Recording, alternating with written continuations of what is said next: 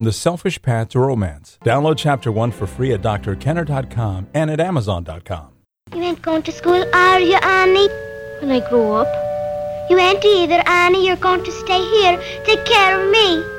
I'm going to school when I grow up. You said we'd be together forever and ever and ever. I'm going to school when I grow up. Now leave me be. And some of you may recognize that drop from The Miracle Worker, the story of Helen Keller. Now, Annie Sullivan is a woman who is very, very motivated. She knows what she wants. Her top priority is what? To go to school. But how does she make that happen? And how do you manage your time so that you achieve your personal goals? So many of us get trapped at the computer. I know I do, answering emails or searching the web, or some others get lured into watching TV or talking on the phone for much longer than we planned, or we take those trips to the refrigerator. There is no end to the way we waste our time, literally wasting our lives, and we end up feeling like we're perpetually playing catch-up rather than having a nice smooth flow and pacing to our lives. Why is it so difficult to manage our time well? Joining me now to shine some light on this is Jean Maroney. She's the president of Thinking Directions, and Jean teaches professionals how to solve problems faster, how to make decisions, and get projects finished by teaching them how to use targeted thinking to make better use of what they already know. And welcome, Jean. Thank you, Ellen. Thanks for having me on the show. You're very welcome. Why is it so difficult to manage time in ways that are personally satisfying? Well, I think the answer to that question comes in the last part of the question. I think if we knew what would make it personally satisfying, it would be easier to manage the time. But I think in a lot of cases, people haven't actually thought through what their values are, what is more important. And so at a given time, when they ask themselves, well, what should I be doing right now? There are 10 things that they could be doing right now, and they all feel approximately equal because they haven't really thought about which is most important to them. So they don't get a quick answer when they ask themselves, what should I be doing right now? They don't get a quick, obvious, no-brainer answer that is, in fact, something that will really deeply satisfy them and enrich their lives. And that is really because they haven't done enough upfront thinking to zero in on what those top priorities are. And what would you recommend that they do to discover those priorities? It's a work in progress. It's something that you can't actually sit down and do in 5 minutes at the moment you need to decide what to do now. It's something that you do over a period of time. And you know, one of the top techniques that I recommend for doing hard thinking like this, and I do think figuring out what's important to you is hard thinking, is to do what I call thinking on paper, which means writing out your thoughts on paper as you're doing them. And one of the things I recommend for people who are trying to figure out how they want to spend their time is to put a little bit of time, maybe 15 minutes a day, into thinking on paper on that topic until it starts to become clear to you what you want to do more of in a day and what you want to do less of in a day. So if one of your goals is, for example, to spend more time with my husband or wife or partner, and you say, oh, yeah, that's my top goal, but how many of us let that slip through the cracks? And if you're saying that if you first identify that is the top goal, or I don't want to do what my parents did and don't spend time with my kids, I want to be the parent that's connected, bonded with my kids, and that's a goal for me. Now that they've set that goal, you're suggesting that they spend maybe 5, 10, or 15 minutes a day just writing on paper how to achieve that goal. Right, so that would be the second step. So the first step is to figure out what it is that you want to change about how you use your time. And the second step is then actually do the problem solving to figure out how to make that happen. So what is in fact getting in the way of spending the time with your husband or your wife? That's different for every person. You know, there are no cookbook solutions to these problems. You can get ideas from reading a book, but ultimately you have to make that solution fit your work schedule. And if it's your husband's work schedule. So you need to sit down and figure out, well, when could we spend more time? What is it that I'm going to have to stop doing in order to make that time available? These are, they're not they're not intractable problems, but they are questions that require thinking in order to answer them. If it didn't require thinking, if the answer was obvious, you would already be doing it.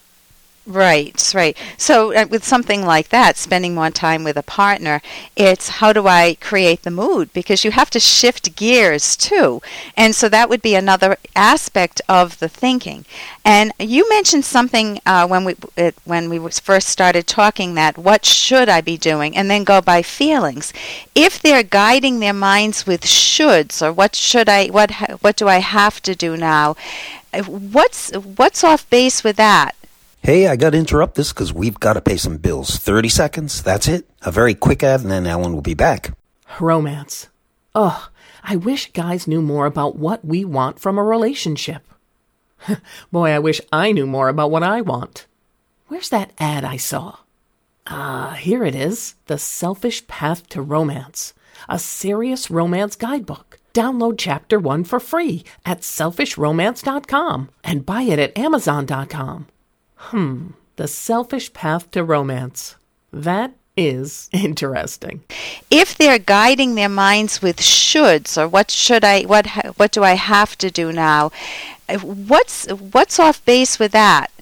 Well, ultimately, what you would like to have is that what you want to do and what you think is best for you to do are completely aligned, so that, in a sense, there's no difference between the shoulds and the wants. That they're basically all wants, that you're all right, personally satisfying. Right. The thing that you think is the best use of your time is also something that you enjoy doing and want to do. Now, that's not going to be true 100% of the time. Right. But you and I are egoists. Right. So we don't expect to think that we should be doing anything that isn't in fact going to be beneficial to us. And a lot of times what you need to do to be able to get yourself to feel motivated to do the thing that you know is good for you is to think more about those benefits. There are benefits. And again, it's partly an issue of thinking. It's partly an issue of doing the thinking in advance so that you can remind yourself without having to just stop and try to figure it out at the time. I think a lot of times we get into trouble in following through on priorities because we expect to be able to talk ourselves into doing the thing at the moment. And in fact, it's much easier if you've done in advance and you figured out how to put yourself in a place where doing the thing that you want to do is going to be easy. So they're aligned. Yes. What about keeping a day planner or a calendar? I know people who don't do any, or they don't keep up with it. They don't update it. How important is that? Well, that's part of what I would call a trusted system to help you make sure your day goes the way that you want it to go. Now, I got that term from David Allen, who you may know. He's got a whole system. His first book was Getting Things Done, The Art of Stress-Free Productivity. And he talked about how you need to have a combination of a filing system and calendar and to-do lists that actually capture all the things that you want to be doing, so that at any given time when you have time, you can easily find that thing and then do it.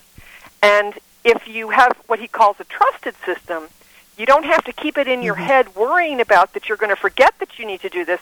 It will, in effect, pop up out of your system at the time that you need it. So if you have time to make calls, you can look at your call list, and they're all right there, and you can just make them. Or if you have some free time, you can look on your list, what can I do at my desk or in my living room, and you have things there. And that's part of what I meant about, in effect, setting up I consider it like a structure that makes it easier to make the good decision at the time. If you have some of that structure in place, the decision becomes a no-brainer. You remember what you want to do in this situation. Right, so it's much more personally satisfying. Jean, Yeah. I've listened to a lot of your talks, and they're fabulous. How can people get in touch with you if they want to learn more? I would be delighted to have people check out my website, which is thinkingdirections.com. That's the word thinking, and the word directions with an S with no space between it. You can email me at jm@thinkingdirections.com. And I have a free monthly newsletter, which you can sign up for on the website. I'd be happy to put you on that. It's excellent. Thank you so much for joining us today, Jean. Thanks for having me, Ellen. For more Dr. Kenner podcast, go to drkenner.com and please listen to this ad. Here's an excerpt from The Selfish Path to Romance, the Serious Romance Guidebook by clinical psychologist Dr. Ellen Kenner and co-author Dr. Edwin Locke. Respect your partner's need for private time. People are individuals first and partners second. No matter how wonderful living with a romantic partner is, it necessarily will take some attention away from yourself. Sometimes people need time to do things alone. Partners need some freedom to do things in their own way, such as how they cook meals, what time they go to bed, how and if they make the bed, when and what they eat, what time they get up and shower, what TV shows they watch, if any, when they go out and for what purpose, shopping, etc. They need to be free of concerns about always checking what their partner would want. Having some time alone reinforces your sense of being an individual. You can download Chapter 1 for free by going to drkenner.com, and you can buy the book at amazon.com.